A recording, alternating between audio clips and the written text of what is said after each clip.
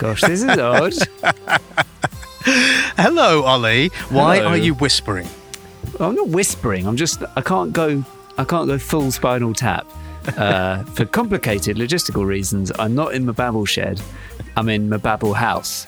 And other people in my Babble house include 2 baby owls, currently, by some miracle, asleep. So yes, this is, I'm afraid, as much shouty owl as I can risk. So well done. Thank you for doing the intro. The universe is turned upside down, but there we go.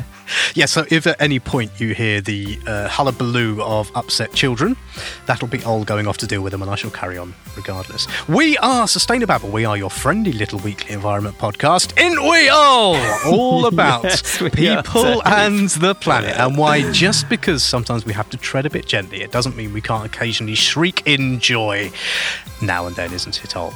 Yes, it is. And about what are we going to allow ourselves a little shriek of joy this week? We're going to be shrieking in fulsome joy, although I learned this week that fulsome is a slightly ironic term, which is why politicians use it all the time. Anyway, we're going to be shrieking in fulsome joy about Australia, and Australia kicking out an Inhofe. Yes. Like one of the original Inhofes. We could easily have called Inhofe Corner ScoMo Corner after Scott Morrison. He has gone, the old coal-munching, truth-hating ex-PM of Australia is an ex-PM. He's gone, he's been booted out, and we're going to talk about that. Yes, we are. Long-term listeners of the Babble will know we've been doing this so long. We have already had an episode celebrating the demise of one Australian Prime Ministerial Inhofe, and now here's another one. Now, no Donald Trump Schadenfreude special here. We're not just going to spend the whole of the next hour laughing. What we are going to do instead is talk to someone who knows all about it, a very well-known commentator, Ketan Joshi, who knows all about climate and energy in general, is one of the world's experts in the clean energy transition, particularly in Australia. He is off of Australia. And so we grabbed hold of him quite late at night his time and said, "Oi, Ketan, tell us what's going on." So coming up in a bit, we've got a chat with him. But before that, we'll tell you what's happened. Ol will have a little quiet chuckle. Dave will have a galumphing great guffaw, and everybody will get on with things. Yes? Absolutely. And I know for a fact that the music you have chosen to play underneath this episode is in no way stereotypical or predictable in terms of Australia. Waltzing Matilda, waltzing. Just before any of that, the usual disclaimer. We do work for environmental charities, don't we all? Yes. Yes, we do. But these are very much our own views. So if anything that you hear makes you grim down under, then don't take it my up God. with the Don't people make that we work. Don't make me laugh. It's too noisy. Don't make me laugh. Don't take it up with the people for whom we work, but with Ol and us directly, yes? Yes. No, this should be a corking episode. Nice. So, no need for any complaints. And if you like what you hear and you wish to chuck in a few pennies or Australian dollars or American dollars or anything else to the running of this here babble, you can do so at wobblywobblywobbly.sustainababble. No, wobblywobblywobbly.patreon.com/sustainababble. Thank you so much to everyone who does. We love you. We will love all of those who come to join us. Dave, is it drinks o'clock yet? It must be drinks o'clock. Old Bean, the sun is always over the yard arm somewhere. So yeah, why don't you crack open a bottle of the Hidden Sea wine? You deserve it. I might just do that because the Hidden Sea wine is rather splendid. For every bottle they sell, they remove 10 plastic bottles from the ocean. And so far, they've removed nearly 10 million plastic bottles, with what they say is an audacious goal of removing 1 billion of the blighters by 2030. Now, look, you can get some of this from their lovely solar-powered winery in South Australia. I'm sorry, where? How's it get it in? Pogo stick or what?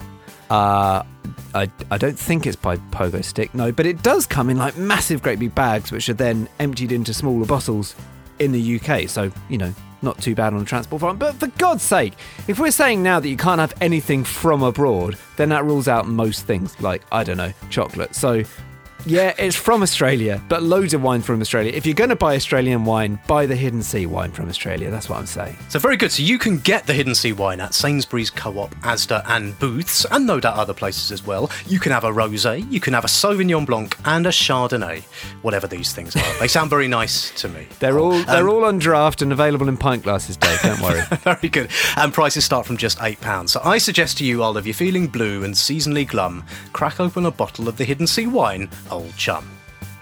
Poetic.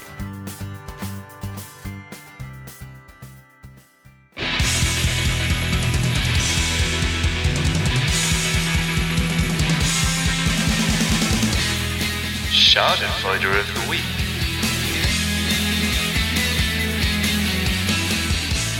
Now it's that time again. It feels like once every couple of years we get to wheel out the Schadenfreude.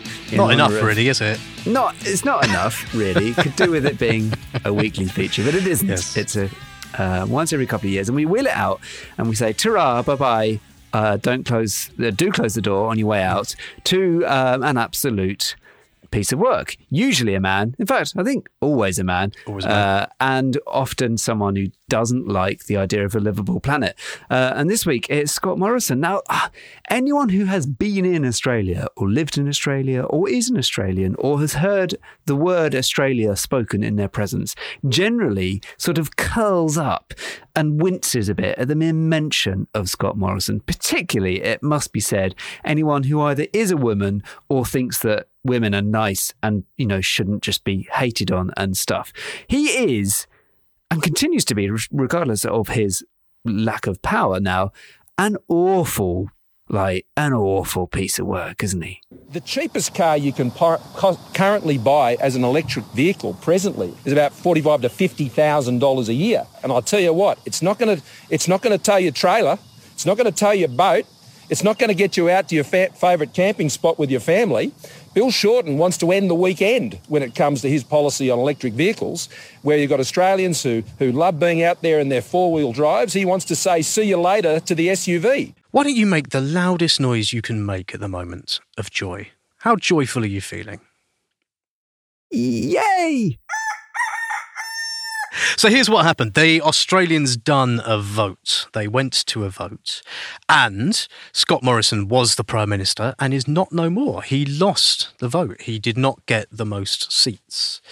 And so what has happened is somebody called Anthony Albanese, who sounds like he does tailoring for Tony Soprano, has won the Australian election. Now, he's from the Labour Party, only the fourth Labour leader since World War II that has booted out a Liberal Prime Minister. A lot like the UK, they kind of like their right-wingers a bit over there. Yes, they do. All sorts of similarities, which we'll come to after we talk to Ketan, actually, with sort of what's going on here, what may be going on in America.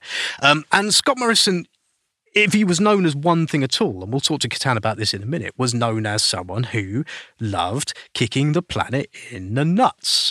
Like he loved coal. Do you remember this? Thank you, Mr. Speaker. This is coal. Don't be afraid. Don't be Treasurer, scared. the Treasurer knows the rule on crops. It's coal. It was dug up by men and women who work and live in the electorates of those who sit opposite. From the Hunter Valley, as the member for Hunter would know. It's coal that is... I do remember that. I'm pretty sure we talked about it at length. We did. On the Babble at the time. I mean, it's as kind of symbolic and memorable as Inhofe turning up with a lump of snow saying there's no climate change. It's the same playbook, right? That was him taking a lump of coal into the Australian Parliament and just going, don't be scared of it, basically, if you couldn't work out what was going on. In the same way that Inhofe took a snowball into the Senate, I think, in America, and said, see, no climate change, it's still snow. No, I mean, it's Playbook epic. 101, this, isn't it? Yeah, it's kind of epic trolling on the one hand, and who knows whether they genuinely believe it. But the fact is, they made pro-fossil fuels, anti-climate action, like, synonymous with their leadership. That was their thing. I'm sorry, Inhofe has never led anything, luckily, but you know what I mean. He was in charge of that committee, wasn't he? Yeah, okay, but he's not led, the US of A or anything. Although I suppose arguably you could say he's had quite an influence on it. But yeah, ScoMo made being pro-coal his number one thing. And yeah, as you noted, like the BBC, when they said he's gone, that was the thing. They used to sort of characterise him. They said he was a big old coal munching person. My words, not theirs. We're still fighting for this title, and he's got to go to Middlesbrough and get something. And I'll tell you, honestly, I will love it if we beat them. Love it. So we're going to talk to Catan in a sec about all of this stuff. We didn't get a chance to talk about this in the level of detail that we wanted because we had a bit of technical hoo-ha, did we not, Ol? We did a little bit, yeah. It wasn't my fault. I didn't say it was. Okay. It wasn't. We haven't established it wasn't your fault. And in the absence of proof, you're still on the hook for that one. So. Okay. So your man, Anthony Albanese, Labour Party, sort of won, but got less votes, well, I think, or did less. Sort of, but like with a minority, and did worse than they did the time before. The Liberal Party, Scott Morrison, but still won. Yeah, well, sort of still won. Yeah, sort of still won. But Who's actually, the Prime Minister? Albanese, but yes, okay, fine. But yes, fine. But the point being, what it wasn't was a landslide. Very much not. What it was, fine. Well, but shut up and listen. I'm trying to explain. Shut up and listen. Stop contradicting me before I finish my sentence, which is the thing that will make the sense of all of this. I'm saying a thing. Let me say the thing. You can't say. Shout over me then. Shout over me. Go on. Shout over me. Shout over me. Shout over me. Shout over me. You can't say he sort of won. He sort of won. That he didn't quite win. But he did win. Well, all right, yes, he did win, but he's got a minority government, probably. And what did happen, if you would let me make the point, all of that was just parentheses run up to the main point I'm trying to make, I think you should make your points. For God, do I mute you? Bloody hell. I just think if you've got something to say it. Just make your point, is all I'm saying. The crew's goal here was to try and convey the sheer scale of this mound of droppings. The Greens did really well, as did loads of climate-friendly independents. And that's where the votes went. There we go. This was an election where climate change was front, middle, centre, round the back, up the front, up the bum, all of it. It was very, very important. And we talked to Catan about that. Catan is a full-time writer, analyst, consultant, and author. As we quite amusingly find out later on, he's got a book out, not coming out, called... yes, we did a bit of a George Monbiot on him there. We did, called Windfall, which is all about this stuff in Australia and how it plays out. He knows everything there is to know about renewable energy and targets and all of that, but particularly knows all about the climate politics in the country, what he is off of, which is Australia. He lives in Oslo in Norway at the moment, but very much Norway indeed. Let's get on with it. Very much still on top of this stuff.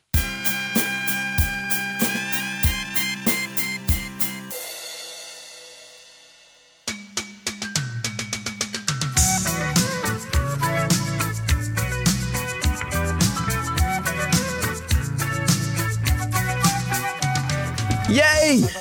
Australia! Can we just say yay for Australia? We love you, Australia. You've saved the world. This is excellent, isn't it? Please, God, tell us this is excellent. If it isn't excellent, just lie. I'm so sorry. I hate to be the eat your vegetables guy. It's not. It's pretty good. We'll take it. Yeah, we'll take pretty good. Look, Australia has had a Conservative government since 2013. I was a tiny child then. I was a very young person, nearly 10 years ago. And Australia has had a Conservative government since then, and they have not been good on climate in a bunch of different ways. Starting off with a guy called Tony Abbott, who I know that you guys know. Yes, friend of the show. He was a disaster. But it's worth noting, of course, that the subsequent prime ministers have kind of been disasters in their own way. Perhaps not as obviously as Tony Abbott, but they've been so bad. And at least now with the election of the Labour government, Australia's centre-left party, there's at least the possibility of some better things happening. So, my excitement is quite reserved, but most of my happiness and joy stems from the previous government losing, not from this current government winning. Because, and forgive some of the language, when we have a chance for some schadenfreude, we tend to get sweary. And it has struck us from afar that your man, deposed ex-ruler of Australia, Scott Morrison, is, I don't want to be too blunt about it, a prick, right? And if that's right, and I think it is, what are the ways in which you were the most glad to see the back of him? What was he the biggest prick about? He's a prick. That's accurate. That's scientific terminology. Look, I think the thing he was the worst about was the sort of happy, smiling glee with which he actively tried to expand Australia's fossil fuel industry, and particularly coal mines and gas mines, right? Like he's quite well known around the world for, before he actually became Prime Minister, he did this stunt in Parliament where he walked in with a lump of coal and brandished it. This was in 2017. He brandished it at the opposition and kind of, said, don't be afraid, this is coal. Like, why are you so afraid of coal? But he's really the gas prime minister, right? Like he oversaw this huge expansion of fossil gas mining in Australia, and notably he all put it all under the banner of the gas-fired recovery from COVID-19, right? Like they very explicitly said the way to recover from the economic and social impacts of COVID was just dig up more gas and sell it overseas. So I think there's a lot to choose from, but I think that's probably just the most egregious, and it just has the largest number in terms of climate impacts behind it. As a woman in the government, your reflections on the culture inside, has it got better, worse, or no change since the bonk ban era? Well, Phil, the only thing that I can... How this ban is referred to, I think, is quite dismissive of the seriousness of the issue, Phil. And I would ask media to stop referring to it in that way. Not that he was world-class at things like women or minorities or protest or not being a knob, basically. He had the full package, didn't he, as far as I understood it? Yeah, he really did. Lying was a strong point, I believe, wasn't it? Even his own lot thought he was a bit of a liar, candidly. So, there's so many examples of this, but one really interesting one that just stuck in my memory, as if this happened years ago. He was Prime Minister a week ago. In the 2019 election, the government ran a scare campaign around electric vehicles, right? Like the opposition was proposing a fuel efficiency standard to incentivize the growth and purchase of electric vehicles in Australia. And the government...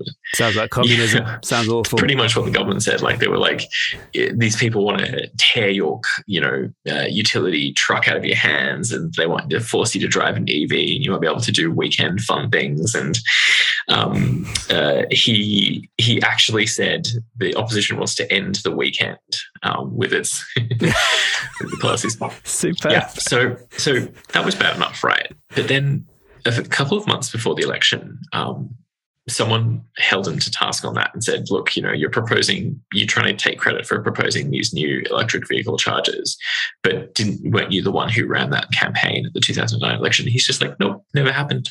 That wasn't me. That was someone else. Wow. Yeah, it was just, everyone was so just taken aback by it, because it was a lie of a sort of scale and magnitude that's so big that you can't even really refute it. Like it's just such a huge lie that you're kind of just left with this stunned whiplash that you just can't believe it. This is ringing some bells, by the way. Course, I have to say, we are not without our own massive bullshitter. Hey, where's your patriotism? Please. Quite right. I'm not talking about the Queen. All right, good buddies. They are good buddies, actually, these two people. So, but that of course, was a really important defining characteristic of his tenure, right? Like he sort of started to lean more and more heavily on really big lies, like the really big, meaty, like reality bending kind of stuff, particularly towards the end of his prime ministership. It was disorienting. So, I suppose in that light, it's kind of reassuring that ultimately he didn't win, because, all of the sort of the boundaries, the accepted rules, the sort of conventions of politics have been so blown apart over the last, 5-10 years, certainly in Western democracies, so to speak, that you sort of assume that you can get away with anything now, that lying like that just doesn't matter. So I'm kind of, well done, Australia. Somebody finally said, oi, no, some basic integrity is kind of important. That's good, isn't it? Yeah, it is good, actually. I think COVID played a big part of it, right? Which was basically the government and Scott Morrison in particular are not good at acting in response to a crisis. They don't, when the bushfires happened in 2019-20, Scott Morrison immediately flew to Hawaii for a holiday. I remember that. Yeah, there's a photograph of him doing like the Shaka hand signal with some fans at the beach in Hawaii, and he's got this big grin on his face. And there's another photo of him just like lounging back in a chair and sipping this mojito. It was just incredible to see those images, and then to also see the images of the actual horrific impacts back in Australia. So I get it that people would have been upset to know that I was holidaying with my family while their families were under great stress. They know that I'm not going to stand there and hold a hose. I'm not a trained firefighter, nor am I an expert like those who sit in the next room and doing such amazing job. Pretty similar, like he didn't actually fly anywhere on holiday during the COVID crisis, but his response, in terms of like securing vaccine supplies and, making money flow in the right places to the States was really insufficient. I think people really noticed that. And also, the way the election played out last weekend was basically the Labor Party, the opposition party, obviously got enough votes to form government and become the new government, but not that much, like they actually got less than they anticipated. And a lot of the vote actually went to the Greens Party and to independents who are climate focused. So it wasn't just that people were sort of dissatisfied with the government. They were actually sort of gravitating towards parties and individuals who were making much stronger focus on climate in particular. And so the other thing worth mentioning is the floods that actually happened in early 2022. They were very, very severe, and in Queensland in particular. And in Queensland, the government lost a lot of support, as did the Labor Party. So, all these things just kind of added up. No disrespect intended, sir, but shove it up your ass. The other thing that I feel really happy about with this election is that the government was trying really hard to greenwash their climate history. Like the sort of emissions have gone up by about 4% since 2004 over the course of their sort of, the previous 3 years for the current government, but also the previous 9 years for the party itself. Emissions have, been rising pretty fast. There has been some countervailing effect from this like legacy renewable energy policy when the Labor Party was last in power. So sort of to 2010 to 2013, that policy stuck around, and it's a very sort of effective policy for incentivizing renewables. So emissions had this sort of downward force, but it also had an upward force because coal and gas mining was expanding under the coalition government, and also transport emissions going up really fast because the population was growing, and more people just buy more cars, and they're particularly inefficient and dirty cars because Australia has some of the worst fuel efficiency standards in the world. Not even considering climate change, like just particulate emissions and just very inefficient engines and all that sort of stuff. Particularly at the weekend, right? Yeah, particularly at the weekend. Yeah, that whole thing drove me mad. So he was trying to take credit for green stuff because climate was a thing, but on a scale where, like, on the one side was people were really pissed off about climate change and wanted to vote for the parties that had the best policy, and on the other side, anyone but Morrison. Like, was this a climate election first and foremost? Were people actually voting because they care about climate change, or was that just a thing, like a kind of Morrison is bad on climate and he's bad on loads of other stuff, and a kind of like a symbol as opposed to something people really cared about? Or don't we know that? Well, all the you can only really judge that, from sort of secondary data, but all the secondary data we have points to that very much so, because, what I just mentioned, a lot of support going to independents that people have just basically never heard of, but who ran on a very strong climate platform. The Greens Party, who, are obviously very well known and have a very clear position on climate. Both of these groups were going to their respective electorates with targets that actually align with like a 1.5 degree, the stretch goal of the Paris Agreement, which is quite amazing. I really didn't think that, I cynically expected them to not get a lot of support off the back of that, because I didn't think that people supported those goals as strongly as they would say in like opinion polls, but they do. They meant what they said in opinion polls. And then also a range of polls, very large scale, big, population-wide efforts to gauge priorities across Australia consistently pointed to climate and environment as being the number one thing, right? And I did some analysis. I collected all the tweets from the press gallery, media outlets, all the politicians. Very easy to kind of just set up a spreadsheet that just collects it all. And it's very clear that with the exception of the Greens Party and the independent candidates I mentioned, most people made a point of downplaying climate, of ignoring it. And you can see the result is, they've kind of been punished in the actual election. So it was a climate election probably in the minds of people marking ballot boxes, but not very much in the sort of written media and in the statements of politicians and the sort of discourse that you would see on TV and radio.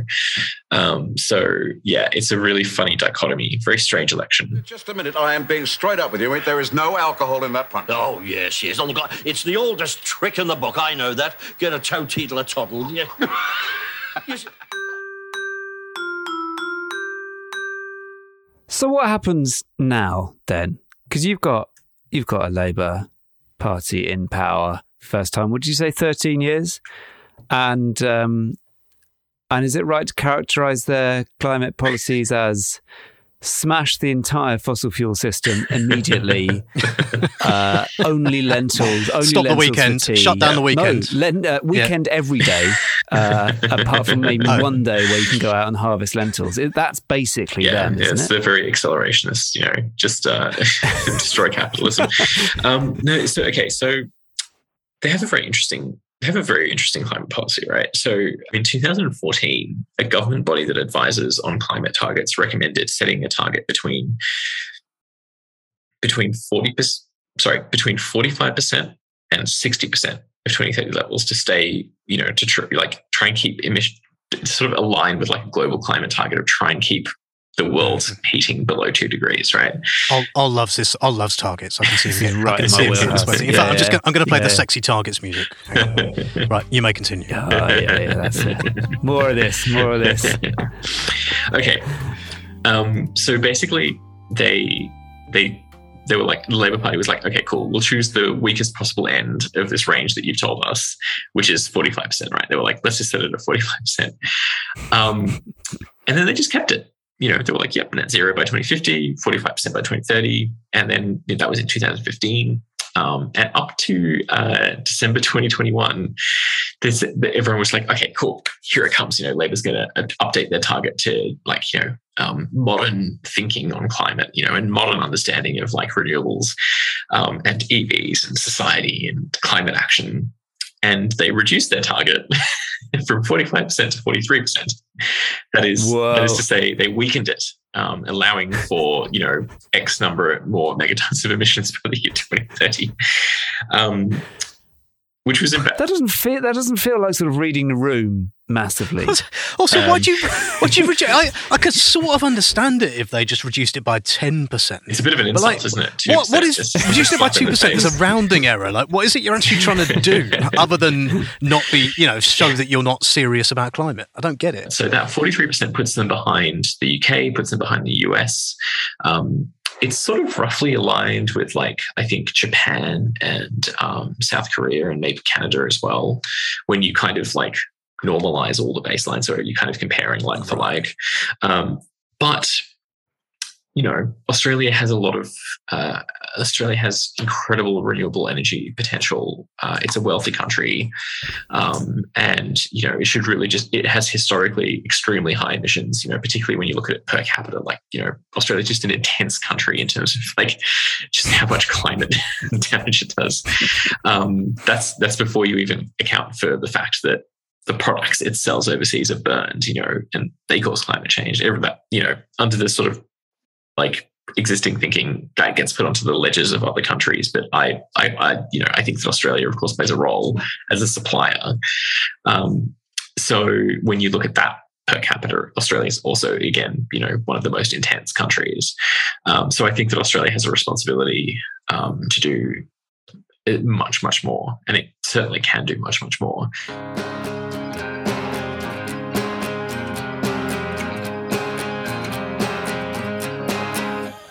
Ketan, thank you so much for coming on here, giving us a bit of an update. Tell people how they can get in touch with you, and you've got a book coming out, so do make sure you tell people about your book. Yeah, it actually came out already. I do apologise. That's okay. It came out last year. Dave enjoyed reading it. I loved it. Yes, I liked the bit about the thing where the thing happens. Mm-hmm. So it came out last year, and it's called Windfall: Unlocking a Fossil-Free Future. And it's sort of a whirlwind tour of the really fun and fascinating and really quite dramatic development of renewables in Australia, and then also tying in with the mad political landscape that I just described. Pretty fun historical document now, knowing that all of the nasty characters in that book are no longer in power. You'll feel good reading it. I feel like I need to justify myself. I wondered where it was. I'd seen a thing saying my book will be launched later in the year, and it's on your website. Yeah, which I haven't updated. Yeah. So I'm allowed. I've got some defence, I think. I will actually let you off for that one. Thank you very much, Dave. That is fair I enough. actually mix up the year in which I release my book all the time. In fact, I may have misstated it just now. But COVID, time is meaningless under COVID, right? No one has any idea what year it is anymore. And are you on the Twitter and things like that? People yes, follow you on there? Twitter is the best place to reach me. I am at KetanJ0, and you can find links to my other stuff from there. But I'm 99% on Twitter.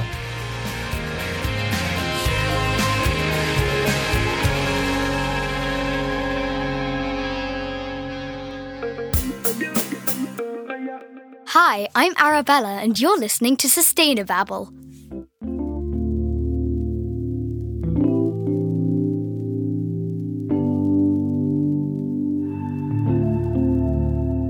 Teals are ducks. What? Teals are ducks, aren't they?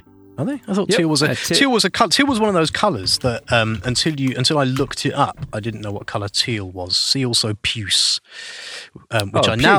You know what colour puce is because it's the colour in the face that gammons go. Right, well, I didn't know that. Yeah. Okay. Yeah, good. Yes, teal, a sort of greeny bluey sort of colour. Duck. Is that how you would describe it? Is that a duck? Is that duck? Is it? Yeah. Look, here you go. I'll put it in the old prep doc. Very good. I'm sure people can Google them. I don't need to see a picture of it. Fine. Hang on. What have you done? Purelypoultry.com. Why have you got access to purelypoultry.com? It's my homepage. Right, that duck has got a teal duck. Apparently costs $265. What have you sent me? Oh. This is a duck shop. You sent me a link to a duck shop. That's not what I meant. Why are you shopping for ducks? That's not what I meant. I think you can buy that particular picture. I mean, I'm not sure I would spend $265 on it. It's a duck. Yes. You sent me a link to a duck shop. Picture of duck. No. Yes. Actual duck. Stop sending me to a duck shop. Shut up and tell people what a teal is. Not a duck. Oh, sorry, right. Okay, yeah, look, I don't really know what a teal is, but I've heard that it is an important thing in this election where essentially independent candidates were funded, and there was a lot of organising going on behind the scenes to help them get over the line, where they had good climate policies and particularly good policies on gender equality, some other good things. Immigration as well, organising and money. What's the point? Like a very rich, very rich guy had basically backed their. I mean, they were independents; they weren't a party, but he financed their campaigns if they were behind a certain number of climate pledges and immigration pledges and that sort of thing. So yeah, overwhelmingly women, I believe, who were the candidates. So very much, if Scott Morrison is a boorish oaf, which he is, very much kind of not him. And what's interesting is they won in the seats that were, some of the places they won, I don't know if there's a sort of UK equivalent, but it's like the equivalent of winning in the city of Westminster. Like they won kind of proper diehard liberal conservative seats, including seats, the seats that where Tony Abbott and Malcolm Turnbull came from, right? And they won places there, like places where, and this is, what I want to talk to you about, places where they're a million miles away really from sort of coal jobs and all of that stuff. And this is like, a younger, trendier, better off demographic, like Sydney Harbour areas, that sort of thing, where like a new generation is going, well, it's about electric cars for me, mate, not coal. And that feels significant, doesn't it? It does feel significant. And I mean, I think you made this point when we were talking before, but it has similarities to what is going on in the UK, where the government here, the Tory party here, are so hell-bent on, in their words almost, actually, this is the way they put it, like throwing red meat to what they call the red wall, and they're kind of offering up nationalism and populism and, lots of kind of, I don't know, anti-immigration and anti-gender equality policies, and certainly messaging to those people at the cost of another big constituency that has kind of ordinarily been theirs, which is the more globally minded, the more liberal, socially liberal, certainly, kind of blue wall voters as they're characterised in the UK. And this seems to be a little bit like what has happened in that there Australia, where those voters have said, well, ScoMo is not offering us anything. He's saying climate change is nonsense. Don't believe him. And so they've drifted off, and he's a prick. And so they've drifted off to all these teals, these independents, which I suppose ultimately has helped Labour go over the line. So kind of interesting about where things might go in similar places, not least because, lest we forget, all of the kind of major strategists that have been working for the Liberals in Australia have been employed at some point by Boris Johnson and his mates to advise on election strategy here. So I don't know. Am I being naive and optimistic? Probably. The thing that I think is different, I mean, the reason it's not an analogy is that Boris Johnson, who at the time of recording is still Prime Minister of Great Britain and Northern he's going to be Prime Minister forever. Probably. Nothing he can do will get rid of him. You never know. Anyway, Boris Johnson is many things, but an in-hoff about climate change, he is not.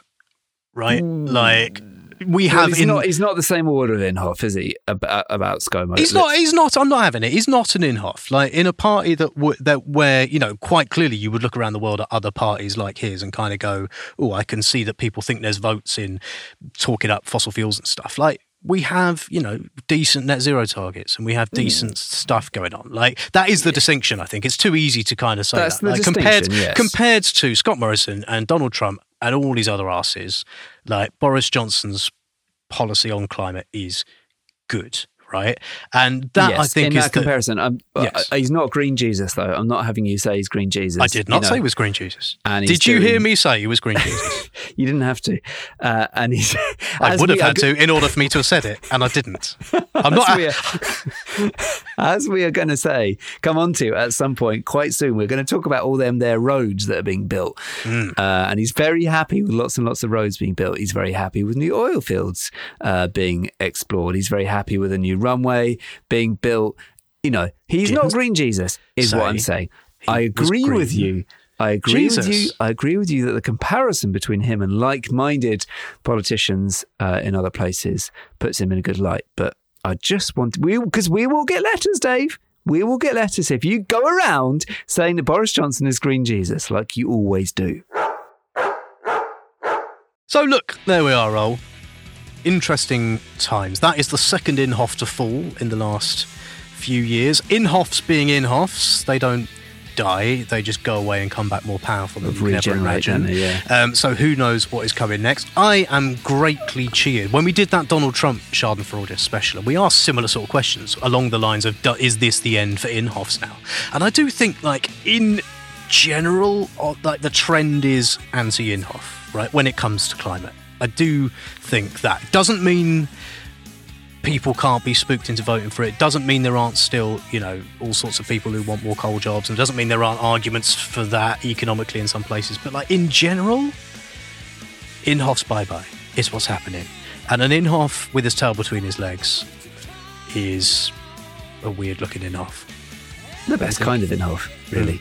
Yeah, I think I share that optimism. I share that analysis. I mean, as Catan made the point, it's kind of hard to not think about climate when your country is variably on fire / underwater in ways it's never been before. So I think, sadly, like, with that stuff only intensifying, probably climate Inhofs are just not going to look like they've got the right answers.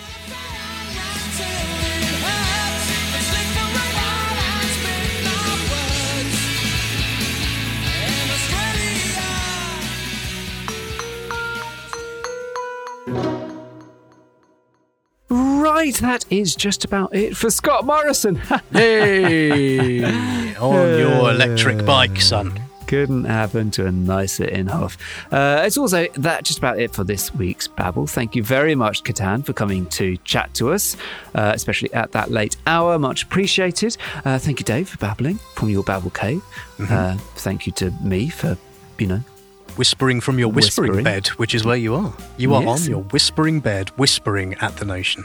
That's right, in my sultry, sultry tones. Thank you to Dickie Moore for the music that begins, ends and intertwinkles this podcast, and to Arthur Stovall for the logo what adorns our stuff, including t-shirts that you can buy from wobbly.sustainababble.fish. You can get in touch with us, tell us what you thought of the show. You can email us hello@sustainababble.fish. You can find us on the Facebook. Just search Sustainababble and Ol. We're on the Twitter Ol at the Babble Wagon Ol. Yes, Dave. Please, if you like what you heard and you wish to contribute to the running costs of this esteemed organ, join with the throngs, but an insufficiently trongy throng, what bung some dosh at the Babble via Patreon, wobbly.patreon.com/sustainababble. And if you can't or won't chuck in the price of a cup of tea to help your poor babble, then you can at least trek over to Apple Podcasts and give us a little review, 5 stars please, and write something with your hands about how great the Babble is. Yes, in fact, you can write something about how bad the Babble is. Algorithm don't know, it's just words. It shows you're real. Do that. I think the algorithm does know. Write good things. Definitely write good things.